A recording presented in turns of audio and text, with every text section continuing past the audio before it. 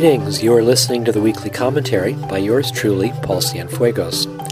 Last week and this week I'm sharing some short excerpts from a new speech I presented in Minneapolis on February 23rd, which I titled, We the People Standing Together to Protect Our Climate, Lessons from the Community Rights Movement.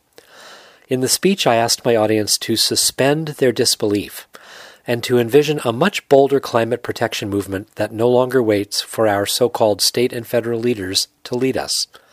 Instead, I ask, what is stopping us from passing community rights laws in hundreds and then thousands of towns, cities, and counties that immediately begin deep cuts in fossil fuel emissions and that start to shut down the infrastructure that is causing the climate crisis in the first place? Those of you who regularly listen to my weekly commentaries already know that community rights laws are a very public challenge to unjust state and federal laws that violate our right to govern ourselves and to protect our community's health and welfare. Many folks in the climate protection movement would probably fear that passing these bold new local laws would draw lawsuits from large corporations or from the state.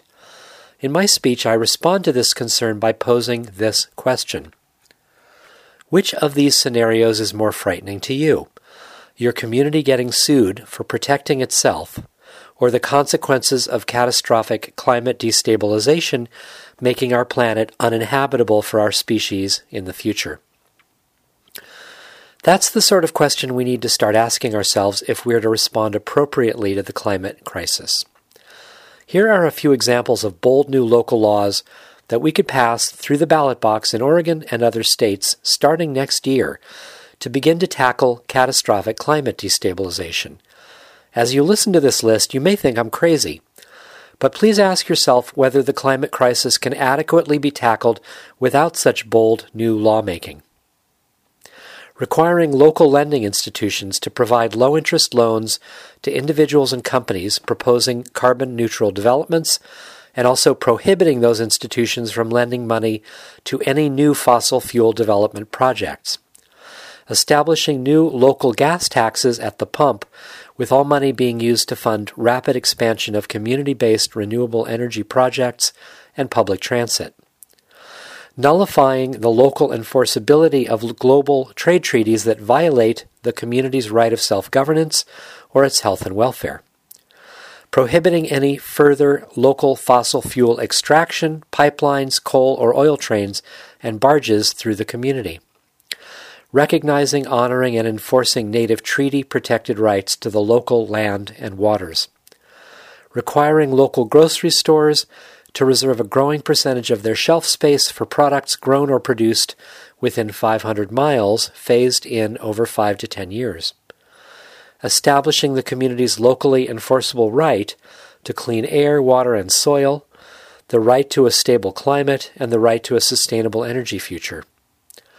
Using eminent domain laws to seize corporate property and place it under local public control whenever the corporate directors refuse to cooperate with the community's objectives. Recognizing local natural areas as having enforceable rights to exist, flourish, and evolve. In transition town communities that have already written an energy descent action plan, embedding the existing plan into a local ordinance with annual enforceable deadlines that brings the community close to 100% renewables within 10 to 20 years. Prohibiting any increase in the number of flights passing through the local airport. Prohibiting the privatization of local utilities, and if necessary, reversing previous privatizations to bring decision-making authority back under local public control. And prohibiting local media from accepting advertising from fossil fuel companies. You can read my full list of proposed local laws at my website at paulcienfuegos.com. I'm curious what feelings arose in your body when you heard this list. Excitement? Trepidation? Overwhelm? Imagining ourselves as the leaders who are going to solve the climate crisis is obviously going to bring up some intense feelings, and giving space to those feelings is going to be a necessary part of our preparing ourselves for the work ahead.